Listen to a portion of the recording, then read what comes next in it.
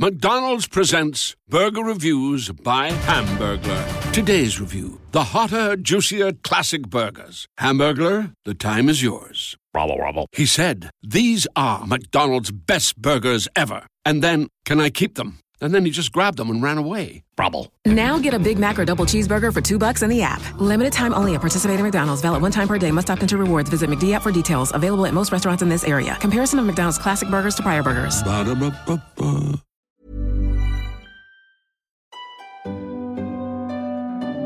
I imagine that every one of you listening today has seen a Tudor portrait, and more specifically, a portrait of Edward VI or the Princesses Mary and Elizabeth as children. I'm particularly fond of a picture in the National Portrait Gallery by Marcus Gerhardt of Anne, Lady Pope, with her children. The daughter is dressed in a white gown that is very much like her mother's. The two boys are also wearing dresses to all appearances because they haven't yet been put into breeches. But when we look at these pictures of Tudor children, have you ever wondered what their lives were like? Did they play? Did they have toys? Did they sing and dance? Did they enjoy jokes and silly rhymes, the kind that no doubt titillated many of us when we were young?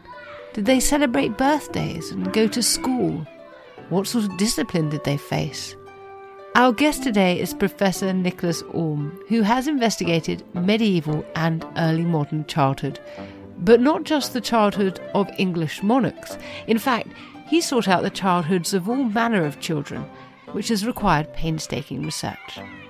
Emeritus Professor at Exeter University, Nicholas Orme has written more than 30 books. His Going to Church in Medieval England was shortlisted for the Wolfson Prize for History in 2022.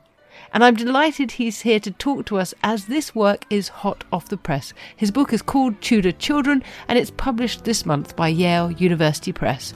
It's a pleasure to talk with Nicholas about a topic that connects us all.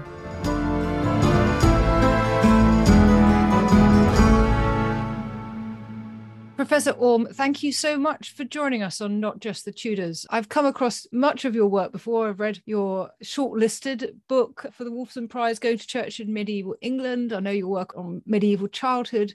So it's exciting that you have brought your great wealth of expertise to bear on the Tudor period and to think about Tudor children. Thank you very much indeed. It's interesting to think about studying children in the past because in just the same way as if one is studying many women or people of lower status, children are very difficult to discover, often in the archives. So I wonder if we can start by thinking about the challenges of studying children in the Tudor age, how you went about doing it. Were you forced to rely a great deal on prescriptive material? How much did you feel that you could get at the experience of children?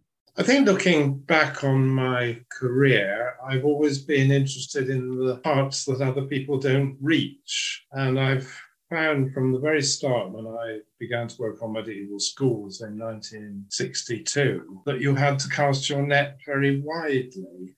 And I enjoy doing that. You don't necessarily get very much credit for it because you go into specialist areas which have their own specialists who regard you rather as a marauder from outside. But that's what you have to do.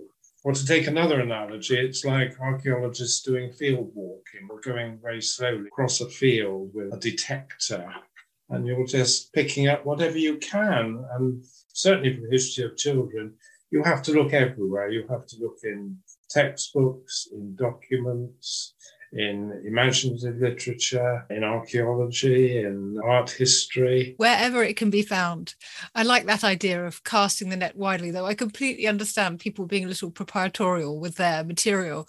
I suppose the first thing we should do when we're thinking about childhood is define what a child was in Tudor England. Today we think of a child as being someone under the age of 18. What would the definition have been in the 16th century? Indecisive, just as we are. It's all very well to say that a child legally is under the age of 18, but you start telling 12 and 13-year-olds that they're children and you'll get into trouble. And it's interesting today, isn't it, that when they're victims, they're always called children, but if they're not victims, they're being called students or something else. And so people in the past have exactly the same difficulties as we do in setting boundaries. There was a very well understood idea of the ages of man, that human life goes through certain stages, each with their own characteristics. And there were different schemes of the ages. There were 3, there were 4, there were 7. But if you go for 7, then you have infancy up to 7, childhood 7 to 14, adolescence 14 to 21 or to 28. They sometimes vary over that. So they would have said childhood classically is 7 to 14, but I think in practice they would have lumped infancy along with it as well. And their adolescence would be like ours, in some ways adult and in some ways not. That's really interesting, actually, to think about adolescence lasting till 21. I remember reading that the World Health Organization now says it lasts till 24. And thinking at the time that sounded quite late, but actually in practice, they were there centuries before us, suggesting that it went on slightly later than we admit. It would indeed, because marriage was most commonly in the mid-20s. And until you were married, you were under the control, to a certain extent, either of your parents or of your employer. Now let's think about how many children in the world. In 2022, we know that approximately 21% of the population of the UK was children. How would this compare with the proportion of the population that were children in Tudor England? And what does that mean for society? And also, could you tell me a bit about things like the average family makeup, as far as we can get at it, sort of the average age people became children, the size of families, how many children they're having, how often parents had children? Most people, statistically, were marrying in their mid-20s. I forget what the statistics say, but it's women marrying at about 25 and men about 2 years later. And then if you take the period in which a mother can have children, that limits it, I think, to about 6 children. But of course, it doesn't by any means mean that everyone gets to 6. You might have 1 or you might have none. And I think in the population as a whole, it's that the children up to 14, say, are probably a bigger element. It's more 25 or the upper 20s in percentages, because you've got a smaller, older population. The life expectancy is not typically as long as it is today, and the elderly are fewer. So children, in consequence, are larger. And I always think that it might be interesting to see if that made a difference to the nature of society, if it was slightly more hot-headed or bombastic or piebald or all these things that we think of as children as being, that perhaps sage adults aren't. Let's have a think about the naming of children, because I found it very interesting to read in your book about this. Can you tell me something about this process and also how it was changing over the course of this century? Yes, the history of naming in England is very interesting, and it's undergone periodic changes. There's an Anglo-Saxon period and a Norman period, and then there's a late medieval period when the names on the whole get down to a very small number. And the thing that interested me is that there's no obvious class distinction there, that if you're studying noble families and peasants, they're using this generally fairly small stock of names like John, William, Robert, Richard, Thomas, and then names like Mary and Elizabeth. And a lot of that continues through the 16th century. Now, of course, there were lots of other names as well, but they were relatively unusual. And most parents seem to have been going for the defaults. But actually, that is in itself a problem, because there's a lot of evidence that godparents chose names. That was their function at the christening, to announce the name. And because christenings were done very soon after birth, that really was an announcement, whereas nowadays it will come in a different sort of way. Now, what happens in the 16th century is that some saint names go out of use because the Reformation downgrades saints. Other than the apostles and Mary, the saints are very much downgraded,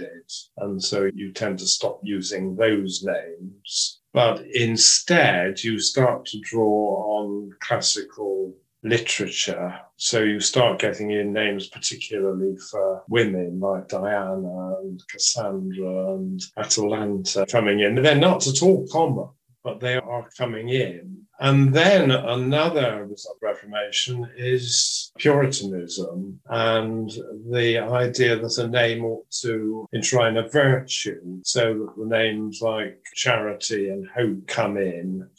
And it reaches its most bizarre form among extreme Puritans who come up with these names like Praise God and Zeal of the Land and things of that sort, which most people found rather comic, actually. Absolutely. And everything you said just raises so many questions.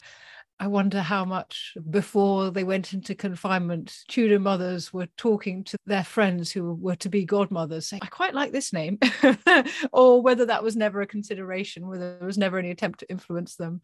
And of course, once you're a historian working on this period, you wish for a different name like Praise God or Zeal of the Land or Atalanta, because then at least you can find the person in the sources instead of all these Thomases everywhere. Now, when a child was born, of course, as there is today, the probably was all sorts of conflicting advice from people around them about how to care for the child. Today, it's whether you breastfeed or give the child a bottle and whether you should do sleep training and all that sort of thing. How did they express views about how to care for a baby in the 16th century? Were they as conflicted as they are today? It's inherited knowledge, and your mother has done it and advises you how it's to be done, and you've probably grown up knowing roughly about it as well. Because I think they're much less protective about sexual matters than people became later on in the 19th century, say. I think that the matters of sex and birth are much more freely discussed in the 16th century. There are textbooks by the 16th century. There are actually two, a German one and an English one by a man called Thomas Fair, who's a very interesting character. He's a polymath. He translates Virgil. He's a lawyer. And he goes into medicine as well. And he doesn't like the medical establishment. He thinks they're keeping essential knowledge from people for money, essentially. And he's going to let the cat out of the bag. And his book is going to tell you everything that you'd otherwise have to pay a doctor for. But I think the answer with books like that is they're only going to circulate among very wealthy people. And as far as one can see, they're not suggesting new approaches. They're just putting down the accepted wisdom of the time. In some ways, then, they're telling elite men who can read what perhaps women have had passed down to them by their mothers anyway. That's very likely, yes. Most mothers breastfed, but the wealthy didn't. And it's difficult to be quite sure why. It was a matter of rank. It was what we did and ordinary people didn't. There were theories that breastfeeding aged a mother more than would otherwise be the case. But anyway, that was what was done by the wealthy. So if you're very wealthy, you get in a wet nurse into the household. If you're less wealthy, you send your child off to somebody else to do it. And the famous Elizabethan mathematician and astrologer John Dee, who lived in Surrey, his wife sent the babies off to wet nurses in nearby villages, and they lived there for a year or two until they were old enough to come back, which seems odd to us. But most people breastfed their children. And of course, there were the very important biblical models of people like Hannah in the Old Testament and the Virgin Mary, who had breastfed their children. And so many commentators were holding up these as models to be followed. But there's a very interesting little book on this by the Countess of Lincoln, which comes out in about 1620. And she'd had a lot of children, but had never breastfed any of them. And she, looking back, said, this was a great mistake. I didn't get the services from nurses that I could have given myself. And she writes a little book to affirm and encourage breastfeeding and dedicates it to her daughter-in-law, the next countess, who is going to breastfeed the children. So there are all sorts of things going on. It seems that husbands were encouraging their wealthy wives not to breastfeed, and also other members of the family. If it's not something you do, you won't like the trouble, don't do it. But you feel somehow behind this it's status. It's not what the Earl of Lincoln's family does. And if you do it, you're almost saying we're common people. I wonder if sending a child away to wet nurse for the first year or two of life might be related to the next thing I wanted to ask you, which is the fact that we know that something like 17% of babies, probably isn't inexact, but that's the estimated figure, that died in the first year of life, and that mortality was 30% for children up until the age of 15. So I guess roughly to adolescence. And I've always wondered how parents felt about this. There was a theory for a long time that because it happened so frequently, parents got inured to it and didn't care. I wondered in your work if you'd come across any evidence to say either way.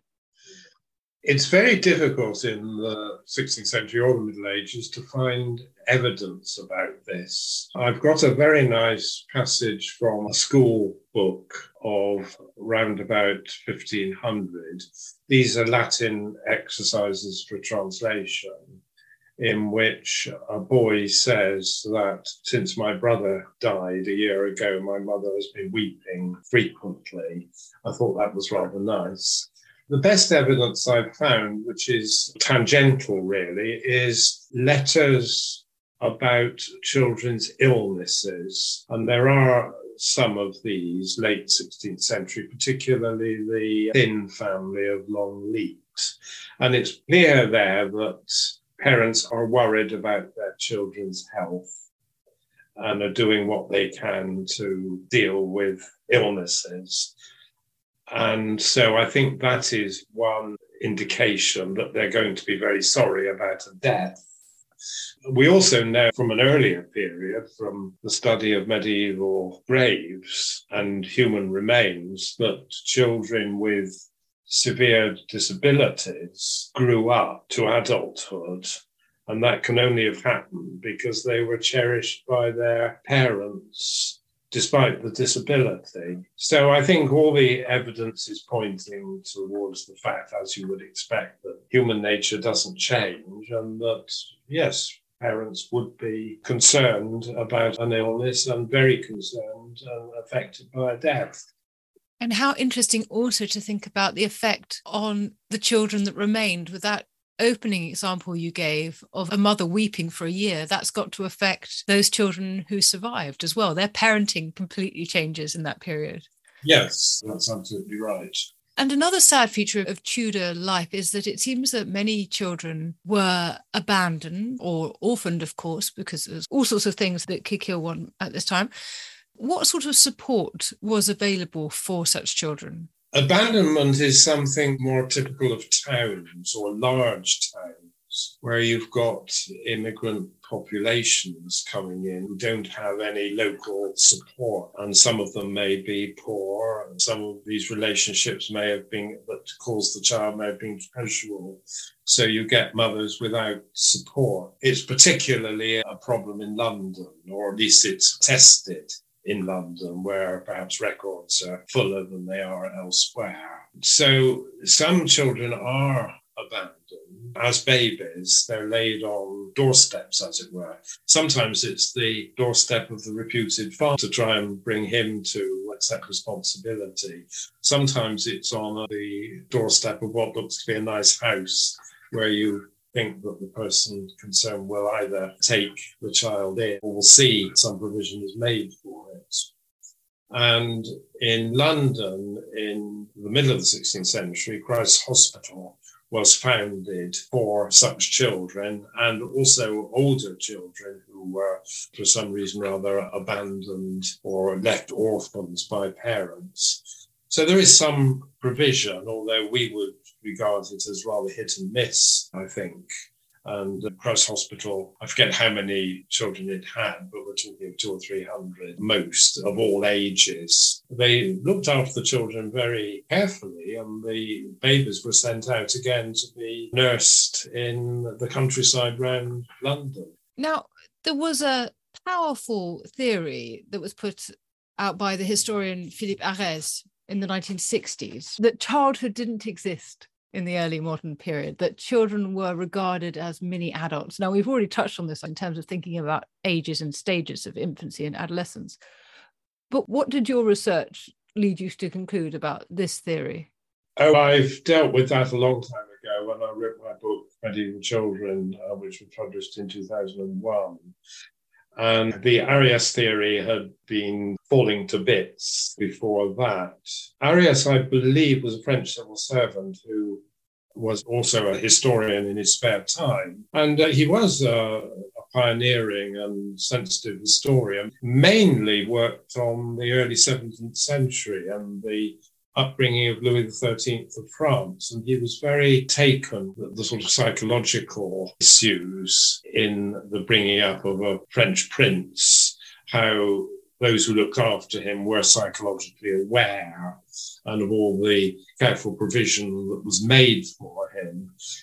He hadn't studied much about the Middle Ages or the early 16th century, except in terms of art history. And it's perfectly true that in medieval art, children are not a big presence apart from the infant or the child Jesus.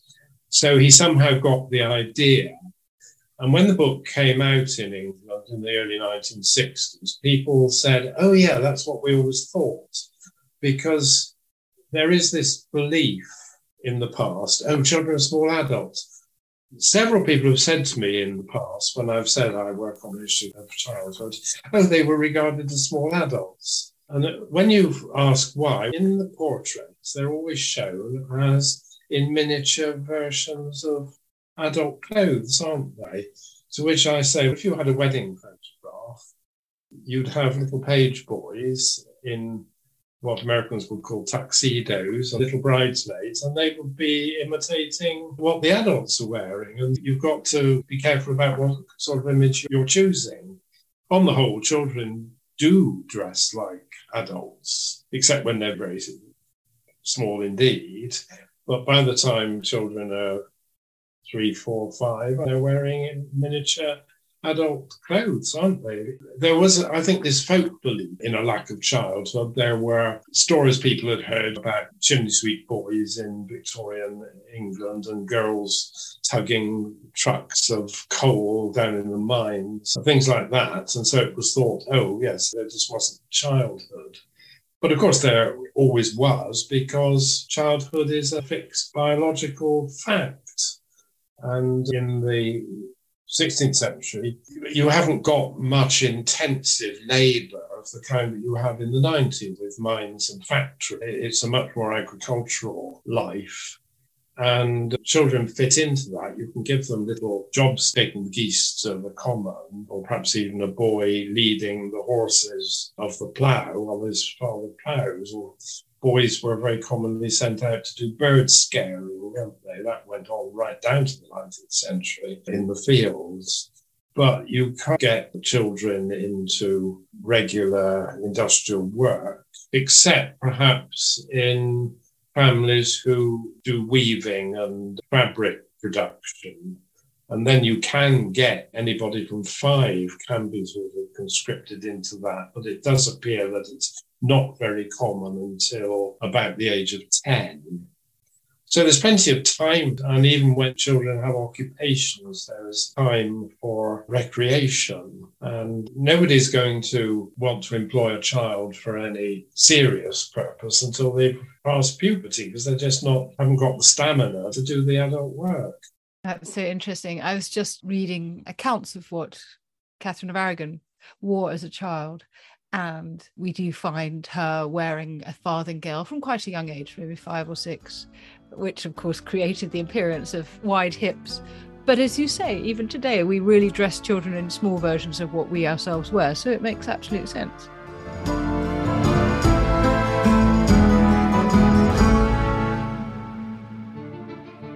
Hi there. I'm Don Wildman, host of the new podcast, American History Hit. Twice a week, I'll be exploring stories from America's past to help us understand the United States of today.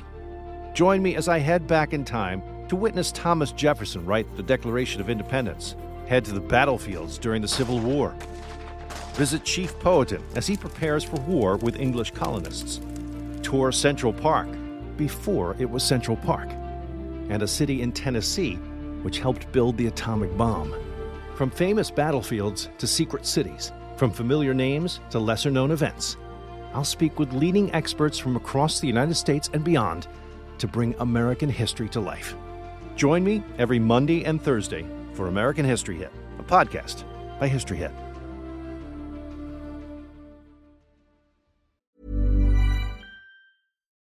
Join us today during the Jeep Celebration event. Right now, get 20% below MSRP for an average of $15,178 under MSRP on the purchase of a 2023 Jeep Grand Cherokee Overland 4xE or Summit 4xE.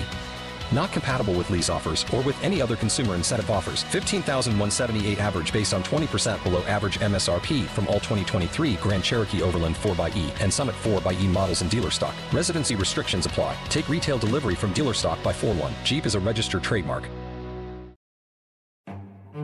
This is After Dark, myths, misdeeds, and the paranormal.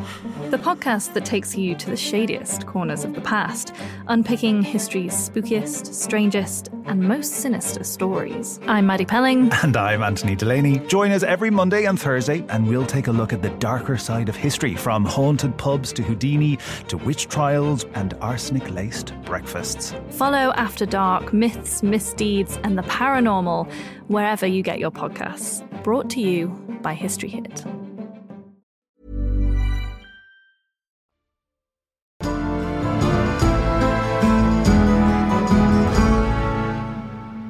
Do we have any idea how Tudor children spoke? No, the nearest you would get to it would be plays where there are children. And actually, there are not that many children in plays. I spend a lot of time looking through Shakespeare to see what children he's got. They're usually vulnerable children who are about to be murdered, actually, so you don't get to say very much. There's a schoolboy in The Merry Wives of Windsor, but it's quite a good portrait of a boy because he's being quizzed by his schoolmaster as to what he knows of Latin. But it's not a typical conversation by any means. In early Tudor drama, you do get boy parts, particularly for boys of about puberty age, who play parts as saucy servants, usually, and comment on the action and so on. But the actual recorded words of children would hardly appear. They might in some court cases, but I haven't ever located any of those. We know that children could be quite free with oaths, and there are several disapproving comments about this. One is by Roger Ascham, who was Queen Elizabeth's schoolmaster, that he went to a gentleman's house and there was a little 4-year-old and he was asked to say grace before meals, before the meal, which children were asked to do, and he couldn't. But he was blinding in the Tudor manner, God's wounds or whatever, and Ascham was very upset by this, and there are other comments to the same effect. The reason is said to be because they were spending so much time with servants, and so they would pick up this sort of language from them. And Sir Thomas Eliot, who writes a very important book for the education of the nobility in the 16th century, the book called The Governor, which comes out in 1530. He says you should keep servants away from young children so they don't use this, though, of course, they're bound to meet up with nurses and nursery assistants. He also says you should stop nurses using baby talk, because this spoils a child's articulation and speech ability in later life, which I think is untrue, because the period of baby talk is actually very limited, and by 2 or at the latest, children are learning ordinary words, aren't they? But it's something he was concerned about. If we think about these sort of rules that were imposed on children, we also, of course, have to think about discipline. And you report in your book that a manual by Hugh Rhodes from 1545 says that children should be punished sharply. What did this mean in practice? And do you see a difference in the style of discipline depending on the gender of the child or the status of the child, or perhaps even the status of the child within the family? The answer is that we don't know about most of the population, as I'm sure you're aware with Tudor social history. We know about the wealthy and the literate, and those courtesy etiquette books were produced. Society believed in corporal punishment. didn't it? It punished beggars by whipping. It had crude punishments for unpopular people, putting people in the stocks. It imposed the death penalty quite often. So it was not squeamish about corporal punishment. And corporal punishment was widely associated with schools. It does seem to have been quite common in schools. There was a Tudor writer on Outcastle called Thomas Tusser. He went to Eton and he says he was given an enormous number of strokes of the birch for some very minor offence. So that certainly went on. And John Dee in his diary does mention an occasion when his wife struck their daughter, who was aged 8, on the ear and made her nose bleed. And that was obviously rather serious because he noted it. But clearly, Mrs. D was quite free with her fists, even on her female children. And we know earlier on in the 15th century that Agnes Paston, I think it was very severe on her daughter, Elizabeth. Elizabeth wanted to marry the family bailiff, and this was said to be demeaning to the family. And although Elizabeth was in her sort of late teens by that time, she was getting biffed a lot by her mother, so that the concerned relative actually comments on this in a letter. The funny thing is that when people are ever commenting on family and school discipline, they say it's not being done enough. And you get a sort of permanent Daily Mail headline through all this social literature in the 16th century. People are being too soft on the young. They're not taking manners seriously. Very bad in merchant families, always, supposedly. They don't have the good backbone qualities of the English gentleman or the English peasant. They're all soft. So it does become rather puzzling, where on the one hand, you've got all this evidence of what we would call brutality, and on the other hand, a whole lot of evidence where people are saying that parents and teachers are being too soft. But I think that's been the refrain since Cicero. Times are bad, children no longer obey their parents. It's just something that every generation says and imagines that when they were young, everything was different. Thinking about the sort of more pleasant side of childhood, can we think a bit about play? Do we know anything about the sort of toys that children had? Or today children love songs and stories and nursery rhymes. Do we know if these things existed specifically for children in the Tudor period? Yes, we do. And more is coming to light about toys.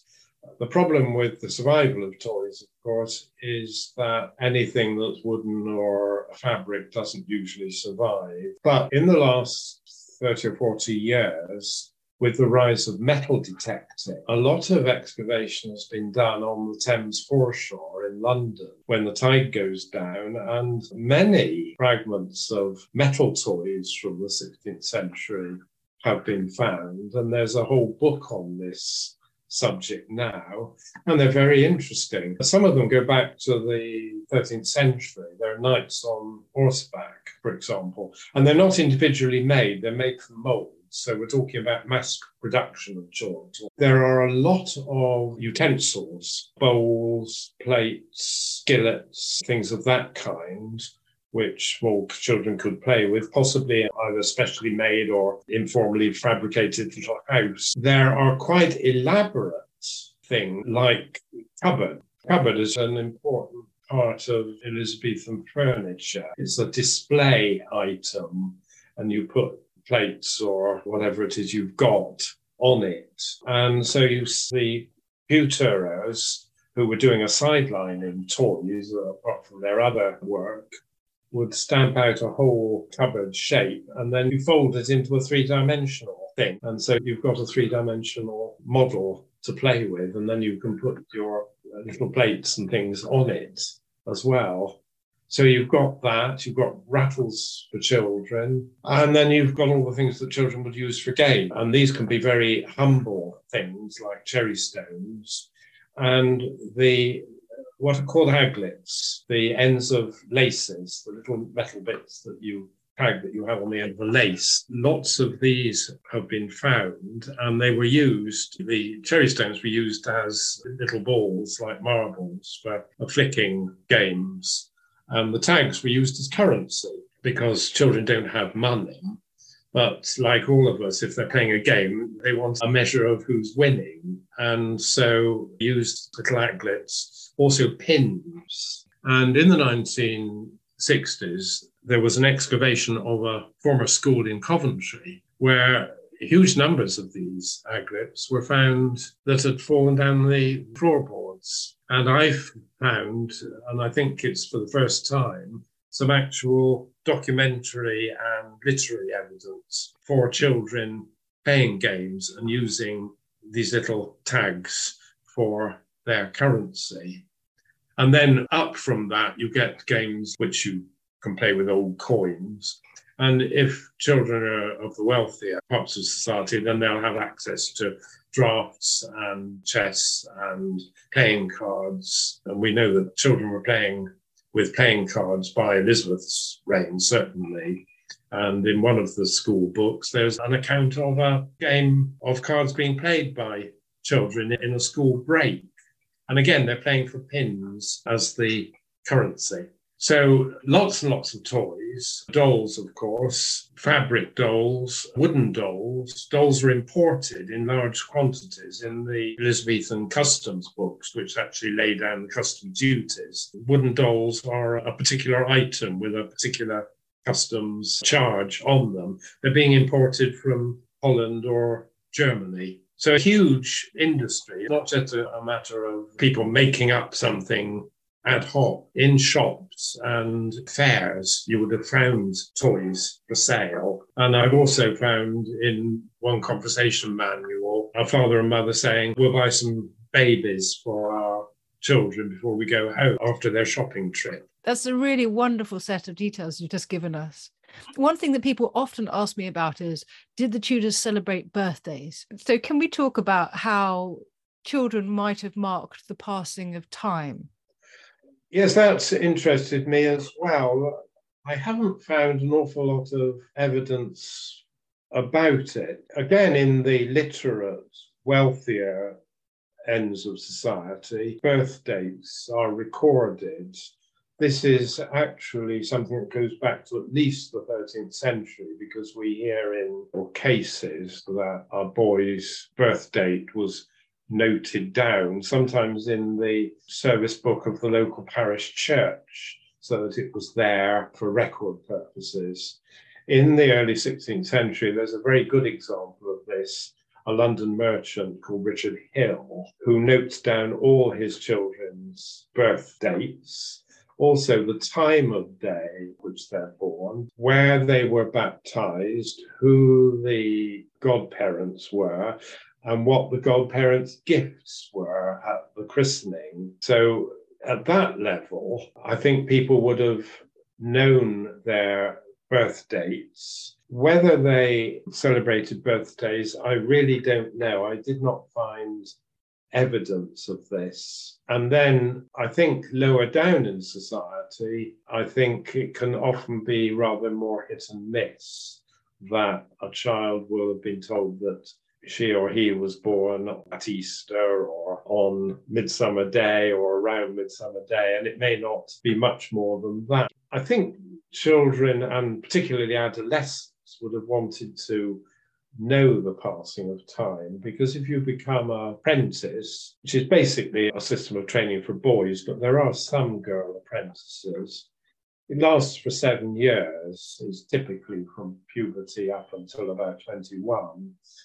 And I think you would have wanted to know how you were doing in terms of getting to the end. I'm pretty sure that adolescents would have been aware of the passing of time. Whether children were, they probably were, because children, in my experience, are very aware of age differences, even if they're not exactly sure what the distance between them and somebody else is. They're aware there is a distance, that they're older or they're younger. So I think there's going to be an appreciation of age in some sort of respect.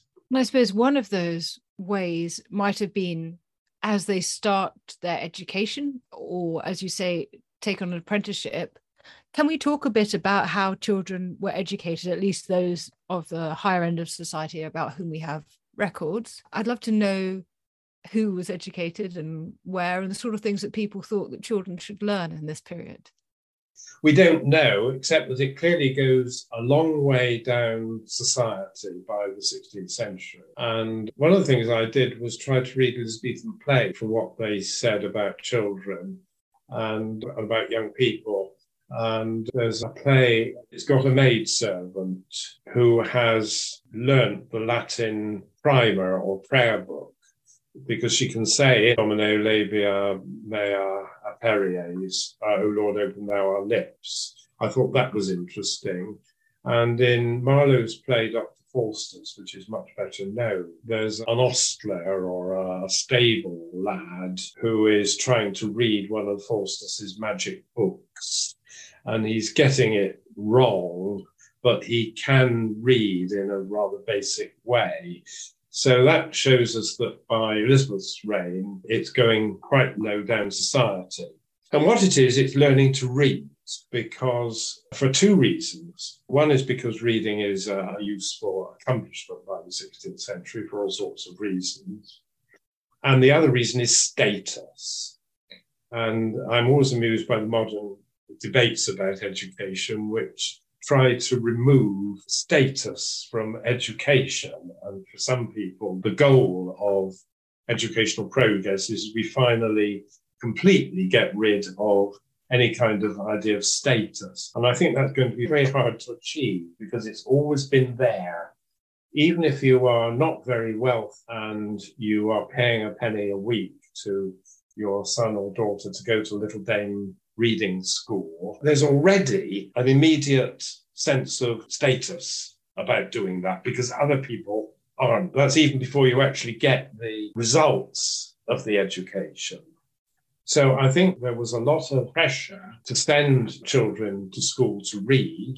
It would be boys as well as girls. It must have encompassed even hundreds of thousands of the population. We know almost nothing about it. It's not done in the schools that have left records. It's done in people's houses. There are dame schools. There are a school in weavers' workroom, and in the homes of women who do fabric, textile, craft work, because you can actually set the children a task. You can get on and weave a bit, then you can hear some answers and this sort of thing. And also with the dame schools, girls are often taught to read and to do needlework or whatever it is. And there's a very interesting census of the poor in Norwich, I think it's 1590s, where it's clear that a lot of children are going to school, even those in families where the father is put down as unemployed. So by that stage, it's getting very common. When you go above learning to read, and it will be in the 16th century, you start off learning to read Latin, in the sense that the alphabet is Latin. We think of it as English, but it isn't, it's Latin. And up until the Reformation, the earliest texts you learned were things like the Pater Noster, the Lord's Prayer, and the Ave Maria, Hail Mary, and the Creed, and you wrote them in Latin, because that's how you said them in church. When you get to the Reformation, Latin disappears from church services, and I think from that time onwards, in a reading school, you're only going to be learning to read English. And then at a layer right above that of the reading school, you've got the grammar school. And that's quite different in that it only caters for boys. Doesn't mean to say that girls did not get educated in Latin, and they did. As you will know, in the 16th century, Margaret Roper, the daughter of Thomas More, and Jane Grey, and people like that, they were whizzes at Latin and Greek, and even having a go at Hebrew and Spanish. And Elizabeth I knew Italian. She was able to compose in French, Latin, and Italian. But the schools are only for boys, and they cost a lot more than elementary education. So they are very much more for the upper orders of society. I would say wealthy farmers and shopkeepers, merchants in towns, gentry and nobility. Although the high nobility don't like grammar schools, because they're too democratic. You've got this big class with everybody doing the same thing. And this means it's difficult to maintain your noble status. So the nobility tend, even the boys, to be educated at home rather than at school. You mentioned earlier some very touching examples of children with severe disabilities. And that brings me to think about some of the children who appear marginally in this work. So children with disabilities are one example, those who are bullied. There's a brief reference to homosexuality. Again, I suppose this comes back to the sources. How can one get at these kind of histories? Again, it's very, very difficult, isn't it? Impossible for the vast majority of the population. I think sex was something that interested me. Other people have studied it in much more detail. There are a lot of cases of sex outside marriage coming up in the church court records of the 16th century. Unfortunately, as far as I can see, they never mention the age of the people concerned. But it's clear that certainly at the upper ends of adolescence, particularly in a house where there's going to be servant lads and servant maids, that you can get sexual relations happening. But it's very difficult to get an idea of it. I think you have to make a distinction between law and reality, which you do, of course, at any period of legal history. So that in the 1540s, wasn't it, there was a parliamentary statute against homosexuality, which actually provided for the death penalty.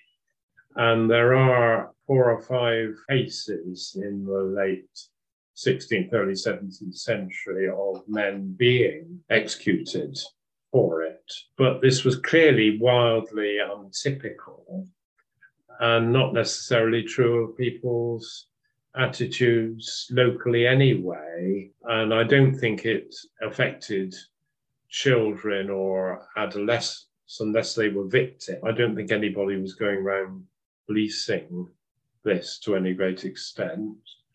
There are a lot of complaints about laxity over sexual relationships. As you will know, in the 1550s, the Church of England published homilies, which were to be read in churches on Sundays because most of the clergy were not up to preaching at that stage. And one of the homilies was about sex and was complaining that people were being far too lenient about it.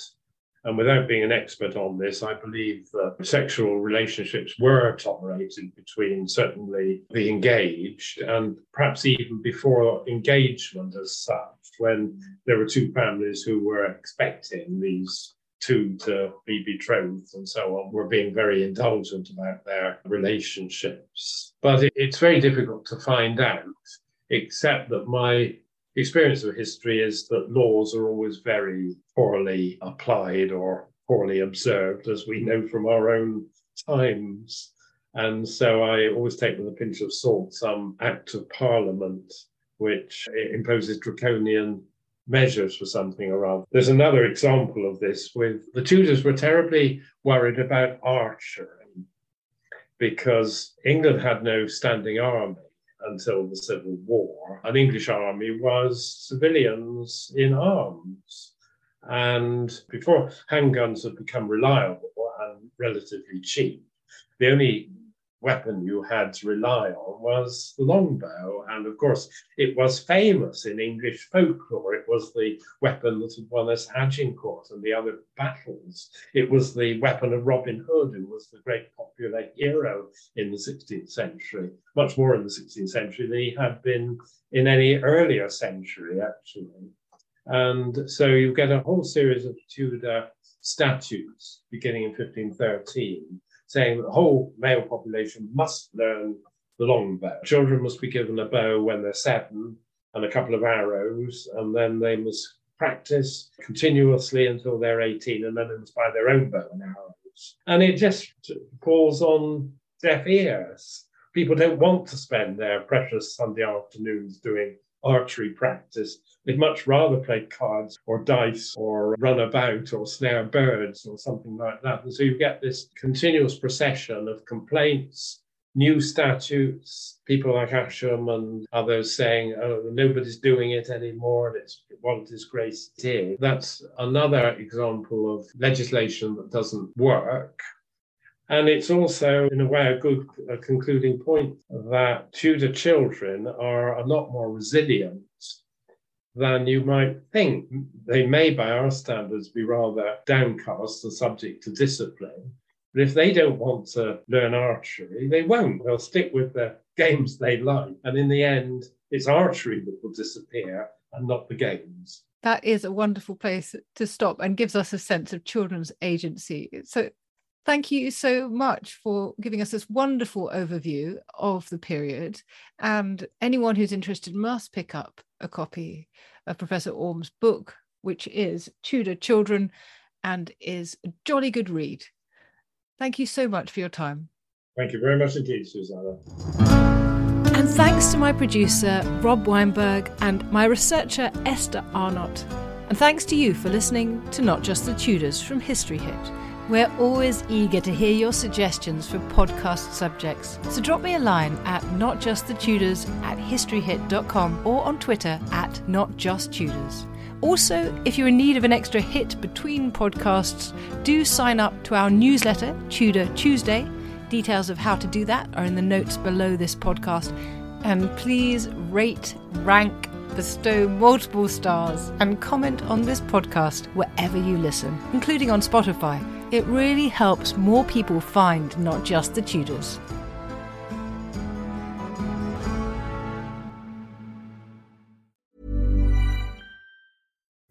Pulling up to Mickey D's just for drinks? Oh yeah, that's me. Nothing extra, just perfection and a straw. Coming in hot for the coldest cups on the block. Because there are drinks. Then there are drinks from McDonald's. Mix things up with any size lemonade or sweet tea for $1.49. Perfect with our classic fries. Price and participation may vary. Cannot be combined with any other offer. Ba-da-ba-ba-ba. For the ones who work hard to ensure their crew can always go the extra mile, and the ones who get in early so everyone can go home on time, there's Grainger, offering professional-grade supplies backed by product experts so you can quickly and easily find what you need. Plus, you can count on access to a committed team ready to go the extra mile for you. Call, click Grainger.com, or just stop by. Grainger, for the ones who get it done.